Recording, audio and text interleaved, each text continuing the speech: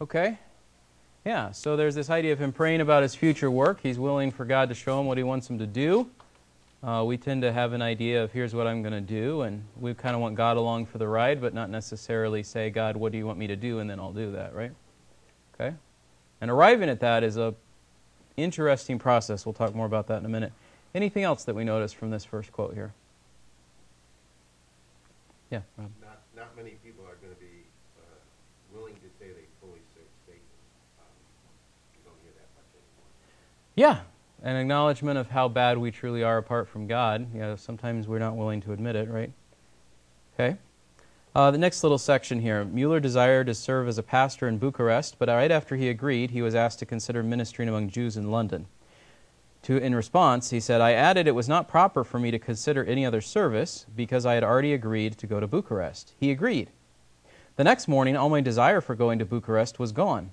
This seemed very wrong and fleshly of me, and I entreated the Lord to restore my former desire to minister there. He graciously did so almost immediately. How can we decide between two legitimate options for serving Christ? Mary? Pray about it. Okay. And if we pray about it and we're still not convinced, what do we end up ultimately having to do? Yeah, pick one. And then let's say another one comes up right after that that's also good, that we might even be more excited about. What do we do at that point? Or at least what was Müller's response? I've already committed to this one, so I need to pursue it until unless it doesn't work out, right? That's challenging, I think, in our present context, because I think it's really easy for us to say, I will go with whatever seems best at the moment, and if something better comes along, then I'm going to go for that instead, without having any strong sense of loyalty or commitment to what you've already agreed to do. Bob? You think that is the main factor in most churches with pastors? Meaning, why pastors The leave average churches? tenure, yeah. I mean, it seems the average is 6 to 8 years, Sure. and then they're gone. Yeah. And so I'm just curious, is it because it's so easy? Is it because there's so many opportunities, or is it because of their ambition, or combination, do you think? I want to tread carefully here because I don't know everybody else's Sure. motivations for things, but my observation is usually, maybe not usually, often it includes factors like money or unfulfilled opportunity that someone wants to do something with. So just take our church, for example.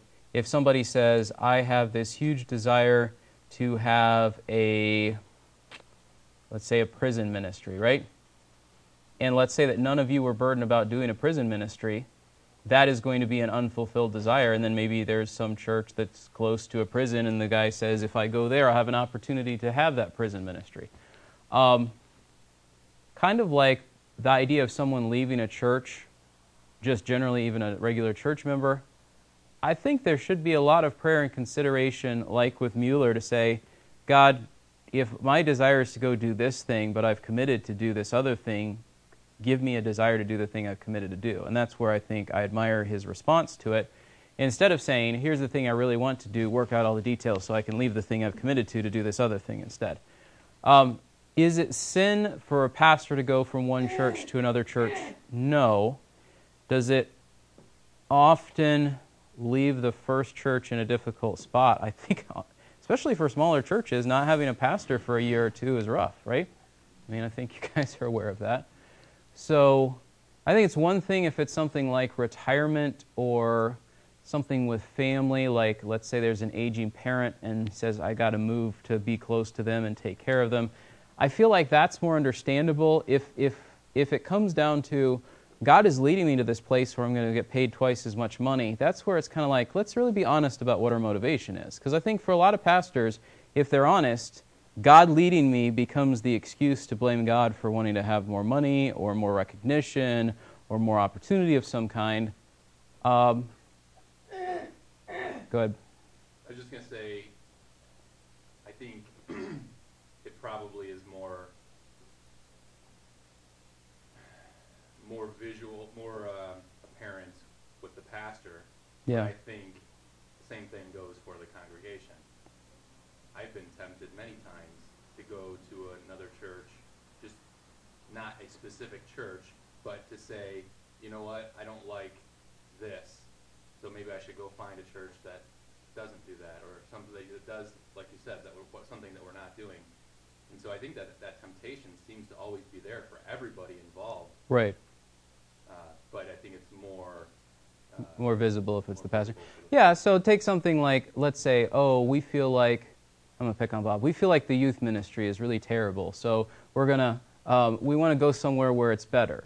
Well, you could say we're going to go somewhere where it's better or bigger or whatever, or you could say, let's chip in and help the one that we already have and make it better. Let's participate. So instead of saying, we're not going to attend this church because there's only so many people in the group, the more people that say that, there's less and less chance of it ever taking off, right?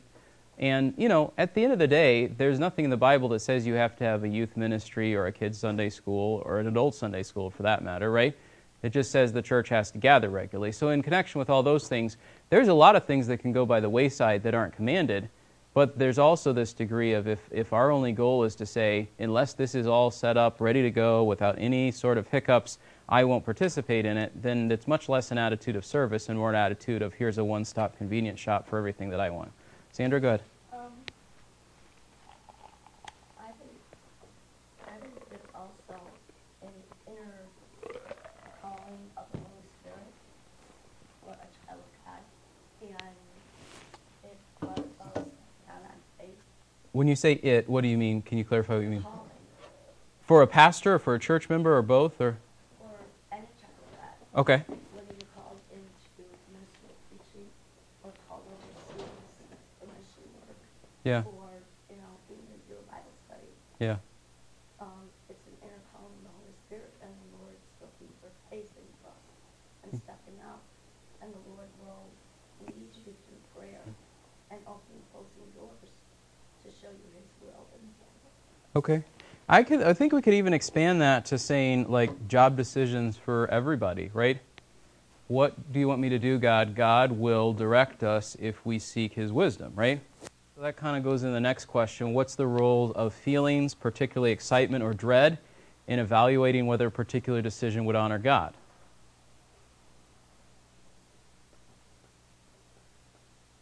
Xander? Okay, yeah, there's got to be biblical principles, right? So, an easy illustration, something like marriage. Two people meet, they're like, we think we might like each other, let's get married, right? What are some really important questions that ought to be getting asked before they say, yeah, let's just go for this? Are they both Christians, right? What else? Do you have similar goals, right, Mary? Which church are you going to go to, right? So there's all these really important questions that if we simply do something based on being excited about it and we don't ask the more complex questions that help us slow down and think through things. I mean, in the context of marriage, the most basic thing is the commitment. If the commitment exists, there's a whole lot of difficulty that can be worked through, but it's going to be a pretty bumpy ride, right? In the context of the same thing like with the job or whatever, if you say, I believe God wants me to do this, God wants me to go plant a church, let's just say one of my cousins who farms down in southern Indiana says all of a sudden, God wants me to go plant a church in inner city Detroit. Can they do it? Can they stick it out? Absolutely. Is it going to be rough? Yeah. Because they're not familiar with that context, and there's a whole lot of ethnic and cultural issues that are different. And so along the same lines, I think, when Jesus says the one who's going to build the tower should think about it before he gets going and count the cost and all those sorts of things, doesn't mean don't do it. It means that there needs to be at least this pause between the excitement of this looks like a really good opportunity, or on the flip side of things, this fear about all the bad what-ifs about something, to say, what are the biblical principles? What does godly advice counsel me to do? Godly mature believers counsel me to do as I pray? God, work out these details, and that's actually gets into one of the next things that he's going to do. So let's kind of go there. Because of the war between the Turks and the Russians, they had decided not to send a minister to Bucharest because it was the center of war. After prayer and consulting with spiritually mature brethren, that's what I just mentioned, I concluded that I should offer myself to the London Society, leaving my future with the Lord. So the first opportunity, he was pursuing it, he had made a commitment, he's going to do it. They said, everybody's fighting, and this is the center of the fighting, we're not going to send you there. So that frees him from his obligation of having committed to go to Bucharest, and so now, when he's approached again, do you want to go to minister to the Jews in London? He says, I'm free to do so, but let me pray about it, let me seek godly advice. After doing those two things, he says, yes, I will do it. But here's the next obstacle. My chief concern was how I could become exempted from military duty and obtain a passport for England. I believe that the Lord had allowed things to happen this way to show me that my friends would be unable to obtain a passport for me until he was ready. I left a lot out, but basically what happens, the only way that he could be exempted from military duty was to go to the government office and say, hey, will you clear me not to do this? And they said, we can't make that decision, you've got to talk to people higher up. So he goes and talks to people higher up, and they said, we can't make that decision, and they just sort of wait for a bit. The way that he finally goes about it is to actually go through the process of joining the military at the advice of someone who says, I think if you do this, they're going to look at your health and say that you're not fit for duty. And so he actually goes through the process of joining the military as though he's going to serve, which is not what he wanted to do at all, so that he could be declared unfit for duty and get the exemption so that he could go preach in London. Tina. I didn't understand what was his disability. He had just been kind of sickly, and I'm not sure, I don't know if it goes into all of the ways. He really didn't. Yeah. What I see. Yeah, and like I said, this version is very abridged. I think Bob was saying he feels like if you listen to the full version, one of the chapters may be 20 or 30 pages, and the one in this is 6 or 8. So there's a lot that's left out. But he says he had been, hang on one second. I know after he got sick. He says, I was very weak physically from a former illness. So whatever he had before had kind of left him kind of frail. I don't know if it was pneumonia or whatever kind of things. There were several times that he got sick because God, I think, was trying to arrest his attention when he was living wickedly and just like laid him flat on his back several times. And so I think some of the lingering effects of those things is why he wasn't fit for duty. But yeah, when he says, God let it happen this way to show me my friends couldn't do it until he was ready, it raises this question for me. When God delays fulfilling a desire of your heart, why does he do so? So was it a good thing for Müller to desire to minister to people? Yes. Was it a good thing for him to desire to minister to people where there was a need, even if it wasn't his home country? Sure. Why did God not let it happen right away? Tina? He wasn't spiritually ready. Okay, maybe he wasn't spiritually ready. Okay, good. Sandra? I think some of the times the Lord wants us to wait patiently on something. Mm-hmm. Working on Him to give us the answers for Him to work. Okay. Yeah. All right. What else, Bob? And sometimes he's just working out the other details Yeah. in the background that we don't even know about, which I think is one of the coolest things is when we get to that point and we're past it, and we can look back and see all the things that he was doing that we didn't even know he was doing. Not that that happens all the time, but it happens. And what's an appropriate response at that point? Praise God. Yeah. So if everything always happens in a really easy way without any obstacles or any bumps along the road, we tend to easily take credit for it ourselves, right? But when there is difficulty along the way, when we have a particular timeline for things happening in our minds and it's longer, or there's just unexpected things that come up, but we see how God is working through it, even if it's little glimpses, maybe not all of it, then our response should be to praise God and to marvel at what He's doing and to just see how He's working things out, you know. So I was talking with someone the other day, just this example of they needed to pay a bill, right? And they were praying about it, and they were praying about it, and they were really discouraged, and the next day some friends sent them some money that showed up, and it was the amount they needed to pay this bill, right? God can do things like that, and the response is just to be amazed at what God's doing. Grace, did you have your hand up? You sure? Okay, maybe it was your dad. Go ahead, Bob. So we say this a lot. Yeah. Well, I'm going to pray about it. Yeah. I don't remember anybody ever telling me what result I'm looking for when I pray about it. And Okay. I don't know if other people, and now I'm settled in my mind what that actually means after many years doing that, but I wonder how many people don't even know the purpose behind the act of prayer for guidance and what they're actually looking for, and God uses that as well. Yeah. But any thoughts on that? Well, I guess my question would be, what do you feel like the purpose of it is? To build our trust in Him. Okay. And It's not to look for that specific answer. It's to exercise our dependence. yeah, I mean, I think there's also a desire, a sense in which James 1 says anyone who asks for wisdom from God should come to God expectantly that God will give that wisdom. But yes, I think there is also a sense in which if we say, God, I want to do fill in the blank, answer my prayer with, yes, you get to do fill in the blank. That's not really an attitude of depending on God and recognizing that He can change our plans and all those sorts of things. It should probably be something more along the lines of, God, here's what I would like to do. Here's what I think would be honoring to you. I pray that you would work out these details. I will wait patiently for you to show me what you want me to do. Is that getting at some of what you're talking about? Sure. Well, so for example, Sure. the thought process of I have peace with this Yeah. is the ever-encompassing proof that God wants you to do it. Like you said before, should I stay at this church or should I go to this other church? If I go to this other church, I'll make more money and I'll have more opportunity to do the things that I want to do. I really have peace about that, and I've prayed about it, so that's what I'm going to do. It must be God leading me that way.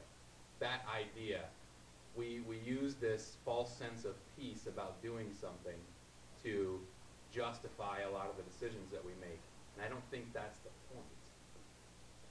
I think that part of maybe what you're getting at is the fact that a lot of decisions we feel like are individual, and we should also consider the other people around us that they impact. That's not all of it, but so again, this is not me saying this is an example because it's something I'm planning to do. But if I said I'm planning to go to this other church, and I just said I've thought about it, I've prayed about it, I'm good with doing it. Or if I even said I've thought about it, I've prayed about it, and my kids and I are good with doing it, that's not really a reasonable. There needs to be more to it than that, right? Because it doesn't just affect me or my kids, right? It affects a whole lot of people, right?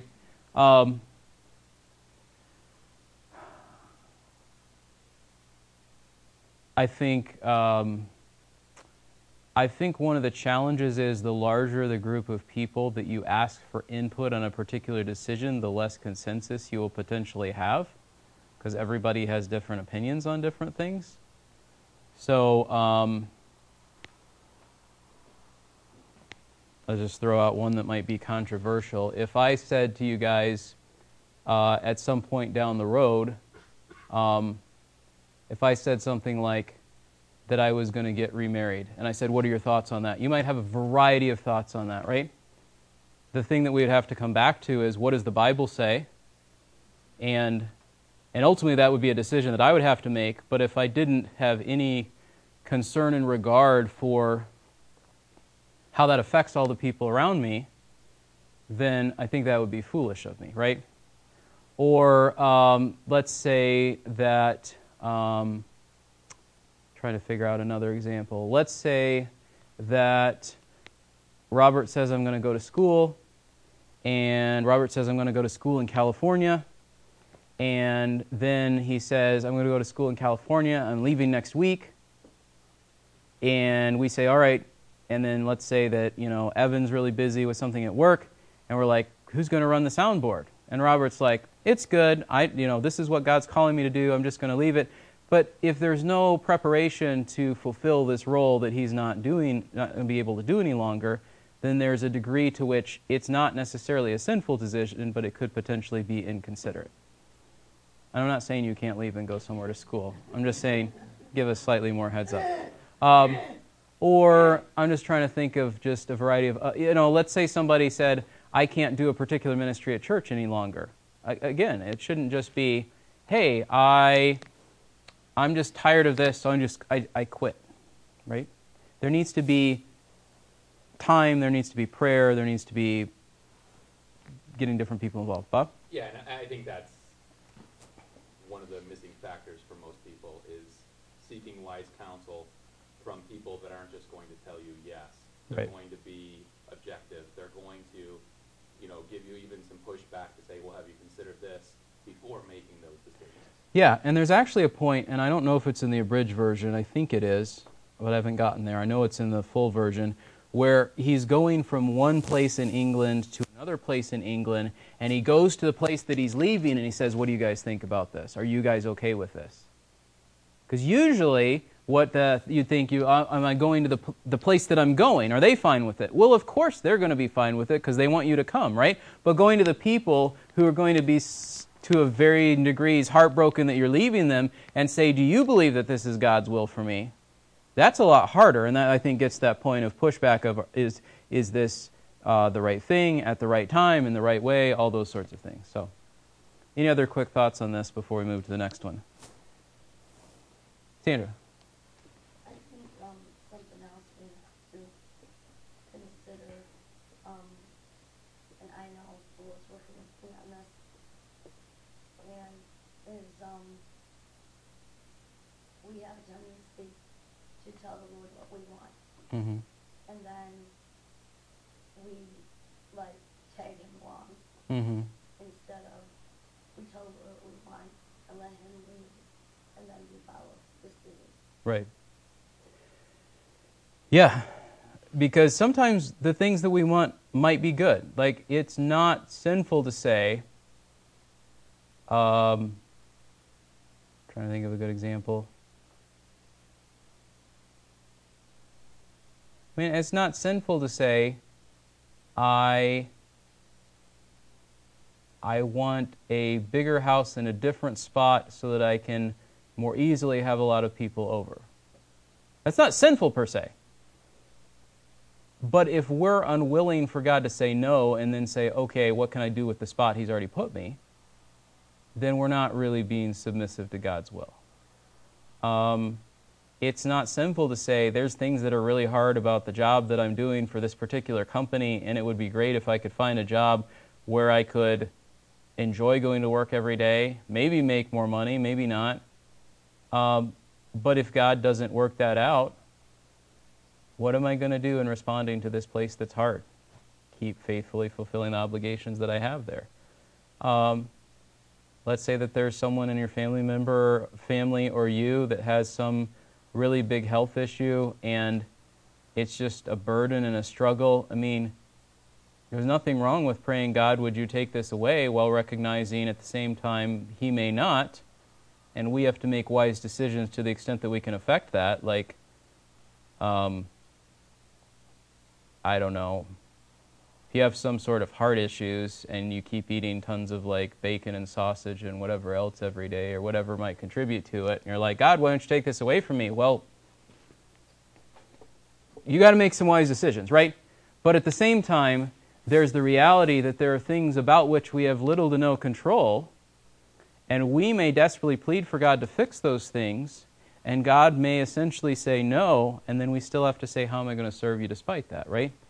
And so, again, there are good desires that we may have, but God often doesn't answer them in the time or the way that we want or expect. And we need to be okay with that. Norma?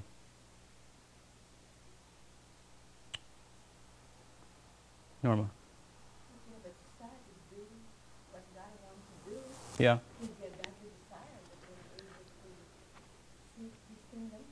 Yeah. Yeah, absolutely. But there's times when God will still say no. Like David wanted to build the temple, and God said, you're not going to.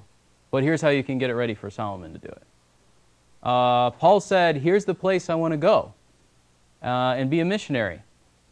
And at least at first, for a long stretch, he never got to go to some of those places, right? And so we don't always understand, or there's people who said, well, I'm going to take the gospel to this place. They get there and they die of some disease like a month after they get there. There's a fair number of examples of that in the early missionary endeavors of the church in the 1800s. So why do things happen like that? We don't always know the reasons for them. That doesn't mean the desires were bad or that God wasn't honored in the seeking after them. It just means God's sometimes doing things that we don't understand in ways that we really don't expect or even enjoy. I mean, I've had to think about this in the last 6 months. I mean, I've been doing a lot of thinking about the last 4 years. Bob sent me a picture on Friday and said that it was 4 years that you came to the church. And I was thinking about when I came, here was my expectation of how things were going to go and what was going to happen. And it was basically, here's my first go at pastoring a church by myself, and here's all these ideas I have about things we can do as far as outreach and discipleship and projects we need to get done and whatever else. And then 2 months into it, everything was happening with Maggie, and I was kind of unable to do a lot of that stuff for a long stretch. And then it felt like things were about to get normal, and then all the COVID stuff happened, and that threw things for a loop for a while, and we had to work through that. And then we got through all that, and it felt like things were getting back to normal, and then everything happened with Kelly. And so I think some of the things that I've had to think about are, was it a wrong desire for me to say, here's what I think would be good for the church, and pursue it? No. But I think among other things that God has been teaching me, it's the fact that there needs to be humility in it and, an attitude of if the Lord wills, we'll do this or that, right? Because we can be really confident in ourselves and say, this is what's going to happen, right? And that's what a lot of people push as far as leadership, or here's your vision for your organization or your church or your whatever thing that God's given your family, that God's given you responsibility for. And there should be a degree of planning and not just sort of haphazardly fumbling through life. But there's got to be a lot of humility in saying, I don't know what's around the corner. So I'm not going to use that as an excuse to say, until conditions are perfect, I won't do anything. Because conditions are never going to be perfect, right? Even if there is no established routine, you can fit in the work that God wants you to do around everything else that's the upheaval of your life, right? And not make excuses for why you're not doing it. At the same time, there needs to be a degree of just submission to God changing your plans, right? And there are a lot of places along the way where it doesn't feel like a good thing. The fact that he was so sick that he couldn't join the military was going to create obstacles for him in his ministry, right? Because it comes up over and over again as you read through the rest of this book. I was doing this, and then I was sick for 2 weeks. I was doing this, and then I couldn't do ministry, and this other person had to step in. Why does God cause things like that to happen? Sometimes so other people will step in and fill the gap. Sometimes, as we've talked about before, to increase our dependence on Him. Sometimes so that we have a right attitude about the nature of life and death. So let's look at the next part here. Müller became extremely sick in England. In my estimates, I was beyond recovery, yet the weaker I became in body, the happier I was in spirit. Every sin I had ever committed was brought to mind, but I realized I was washed and made completely clean in the blood of Jesus. Shortly after, he prayed, let me either soon be taken to heaven or let me be restored. Lord, do with me as you think best. So what should we meditate on in sickness that is apparently leading to death? What are right prayers in response to such sickness? What are some of the things that he's meditating on while he's seemingly on his deathbed? Yes? Sandra? I write things on relationship with the Lord. Right? Yeah, but okay. I think that ties in with what he's saying. Let's explore that a little bit more. What does he say he's thinking about? All their sins. Every sin I've ever committed, Satan, he doesn't say Satan, but I think that's maybe the sense of it, is parading before my mind. What truth is the corrective to that despair? Jesus has forgiven it, right? What do we tend to think about that, what do we tend to advise people in similar circumstances to think about? Joys of heaven, how life will be better when they go to be with God, all those sorts of things. Is there a right and appropriate place of rejoicing in the fact that I'm a sinner and I know I'm a sinner, but Jesus has forgiven me? Yes.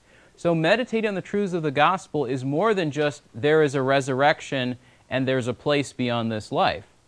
It's also, I'm a sinner, I don't deserve that place, I don't deserve to be with God, but Jesus has done a work in my heart and life. Tina? What got me is that it was all his sins were brought to his attention. Right. And now I think that happens a lot. Well, it happens a lot in my opinion. You know, that you forget the sins you committed. Right. And God brought it to light to him. Yeah. So he could ask forgiveness. And that's awesome. Yeah. And I'm not even sure that he was at this point asking for forgiveness. I think he was just saying it's already been dealt with. Right. But there are also cases where in those moments when we're laid flat on our backs, whether it be a temporary or a long-lasting thing, that it's an opportunity for us to deal with things that we wouldn't otherwise deal with. And sometimes we waste those opportunities because we're so focused on getting better from the sickness that we don't say, here's an opportunity, however unwelcome, to work through things that are important. What are right... go ahead, Bob. I was going to say, so he points out that spiritually it was an extremely refreshing time because he was able to spend more time with God and his word and his prayer. It makes me think about Jim Berg said when he had a heart attack, he said, I wouldn't recommend it, but it was one of the best things that ever happened to me because he got, 6 weeks or whatever it was to do nothing but spend time with God. So, again, just looking at each opportunity, how can I use this to honor God? Is this time that I can take to spend with him? That sort of thing. Yeah. I mean, I think for me, it's been things like at the points at which I felt like there has not been enough of me to fulfill responsibilities to church and to family and to just all these other sorts of things. Those are the moments at which I have to call to God for help. And I am eager and ready to do it, right? When life's going well, we think like we have it all together, and we don't. We should have the same closeness to God in health that we do in sickness, when our bills are paid and all those sorts of things as when they're not. But the reality is we quickly forget how much every breath, every moment, every task that we have to fulfill is dependent on God and his strength, and we quickly move away from just depending on God. And so right prayers could be, like he did, take me to heaven or let me be restored. They could be, God, thank you for this opportunity to consider the truths of the gospel. They could be, Lord, may this be an opportunity for other people to serve you because I'm not able to serve you. They could be any number of those things, right? And we tend to think that the only prayer is, I'm sick, God, make me better, right? Devin? I appreciate that you say either go to heaven or be restored, but sometimes you get paralyzed and left down for the rest of your life. Okay. And have to be taken care of. So I think even in that kind of situation, saying that we can show the light of Christ to others, Okay. caregivers, or even just people who know you, if you're saying that you say trust in Christ after having something like that happen to you, that's a huge ministry activity. Absolutely. Yeah. So these are not the only two options. And I think that's a good thing to point out. Well, and in the book, he did offer two other options. Okay. He basically said, let me be healed right away so I can start serving you, or take me home. He said, but also either let me endure this suffering well and then take me home, or be restored after a long stretch of suffering and serve you. So he kind of covered all his bases. Yeah, okay. Yeah, and that's the problem with the bridging it. We leave out some of those things. So I think that gets it. Yeah, that's a good point. Keep going here. During this time, God showed me that his word alone is our standard of judgment in spiritual things. The word can be explained only by that should be the Holy Spirit, who is the teacher of his people. I responded to this truth by laying aside my commentaries in almost every other book and simply reading the Word of God. So here's my question. Is there a place for commentaries in the study of Scripture, and what is it? Or any kind of books in addition to what the Bible itself? Sandra? When you're preparing a sermon, or say somebody's doing Bible study, Yeah. or when you're discipling somebody, Mm-hmm. there are tools to use with God's word, but God's word is your basic focus. Okay. So the Bible's a focus, but there's maybe a place for it in connection with some of these other things. Okay. What else? Bob? What was interesting was he started off for, I don't remember how long it was, let's say the first year of his preaching, praying and saying, God, what do you want me to preach about? He wasn't preaching expositorily. Yeah. He was just, whatever came to his mind, if he felt peace with it, he would preach it. Yeah. And he saw God do many things through that. Sure. But then he comes to the point and he says, but I realized that the best thing is to preach through a whole book. That way you're forced to address sections that you wouldn't necessarily do, and you're not just cherry picking essentially. Right. So he got to that point. Yeah. But in the beginning, it was just, he says sometimes he got up there, didn't even know what he was going to preach, Yeah. and just, let God work through him. Yeah. So is it sinful if somebody were to go from book to book, week after week? No. Is it helpful to be consistent and cover things? Yes. I want you to understand, I'm not saying this necessarily as saying I'm going to preach a different way here. What I'm trying to get at is this idea of sometimes we feel like the starting point is the devotional book or the whatever else, and the starting point needs to be what God has said. And sometimes we need to sit down and wrestle with that, because I feel like going and looking at a commentary is sometimes like if you're filling out something for school and the answers are in the back of the book, you go look at the answer, you're like, oh, okay. And it doesn't force you to, I guess I would put it this way, commentaries should help you check your work. They shouldn't be the first thing you jump to, right? It's kind of like why, at least in the past, they wouldn't let you use a calculator for a lot of math problems, because you wouldn't understand the process as well if you just got the answer right away. And so to the extent that what he's saying is pointing to that yes, ultimately God's Word is ministered to us by the Holy Spirit, and that's what's most important, I absolutely agree. I think, to Sandra's point, I think if we are going to teach God's Word to someone else, I think that, which we should be doing, all of us to some extent or another, we do need to be checking our work and being careful that what we're saying is true and all that, and those things can be safeguards. But like I was saying, even on the making decisions and getting lots of advice, certain passages, you'll get 20 different opinions on what the verse means. And you have to come back to, what does it mean in its context, given all the other things we know about the Bible, and not necessarily be swayed by all of these external books. Next thing, one young woman came to know Jesus Christ as her Savior that first evening. This blessed me because none of the resident ministers liked the sermon. The Lord judges so differently from man. So how should we evaluate sermons? How did he evaluate this sermon? Yeah, based on the effect. Someone got saved. What if we preach something and no one gets saved? Does it then mean it was bad? Not necessarily, because there's more than one effect that it can produce. But to the extent that these resident ministers were evaluating the sermon based on like technicalities, we like how the outline was put together, or we liked the phrasing of the things that he said, or we liked his delivery, or we thought it was a really neat illustration, or whatever else.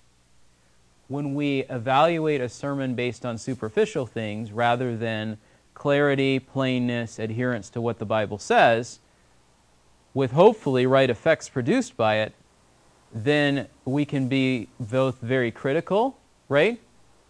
And there's a right place for criticism, to the extent of, if something I say is not true, I want you to tell me, right?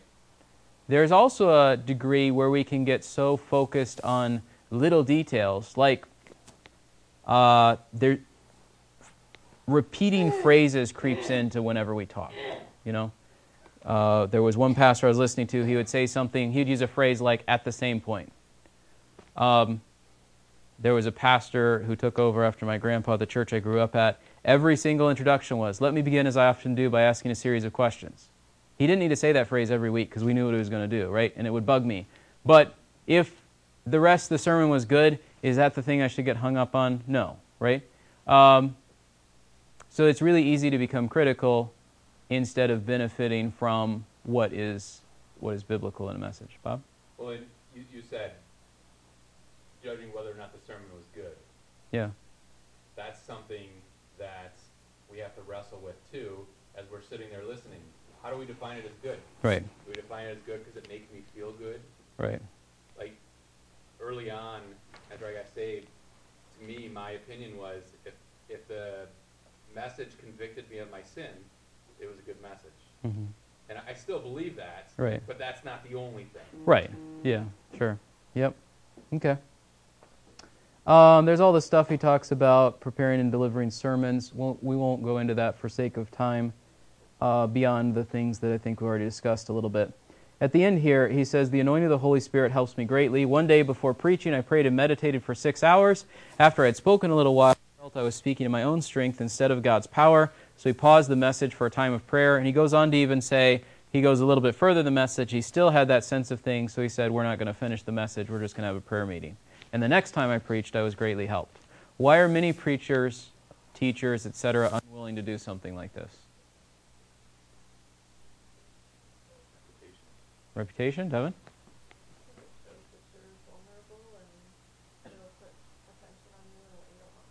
Yeah. We want to, I mean, most of us, if we're leading something in front of people, want people to think that we know what we're doing and that we have it together and all those sorts of things, right? And if we acknowledge that there are higher goals than what people think of me or the situation, then we say, what's the right thing to accomplish in the situation, right? And if the right thing is that God and His Word are honored and that His Spirit works among us, there are a variety of ways for that to happen that don't necessarily look like this. And so I think that's where I have a problem with the people who, out of laziness, say, I'm going to go speak for something. Say to those with anxious heart, take courage, fear not. Behold, your God will come with vengeance. The recompense of God will come, but He will save you. Is that a true verse? Yes. But me grabbing Isaiah 35:4 out of context and just saying it to people without any thought can be presumption on my part more often than it is the Spirit leading me, right?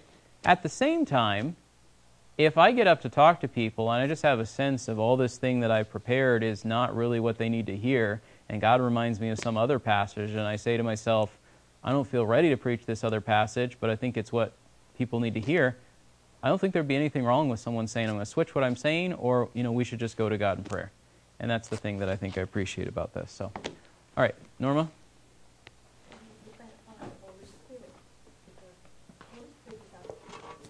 Yeah. He does, yeah. And like I said, it's not, if we use that as an excuse to be lazy and not do our job, like there's a later point where he, or even in this chapter, where he talks about, I wasn't convinced of what God wanted me to speak on a particular week, so I read 40 chapters of the Bible to find the right thing, right? Most people, it's like, I'm not convinced of what God wants me to speak of on this week because I haven't thought about it at all, so I'm just going to grab the first thing that comes to mind. And those are two completely different things, right? So, yeah. All right, let's pray. Dear God, we thank you for this opportunity to learn more from the life of George Müller. Pray that these things that we've talked about will help us to consider our walk with you, and that we'll have a profitable time in the service now. In Christ's name, amen.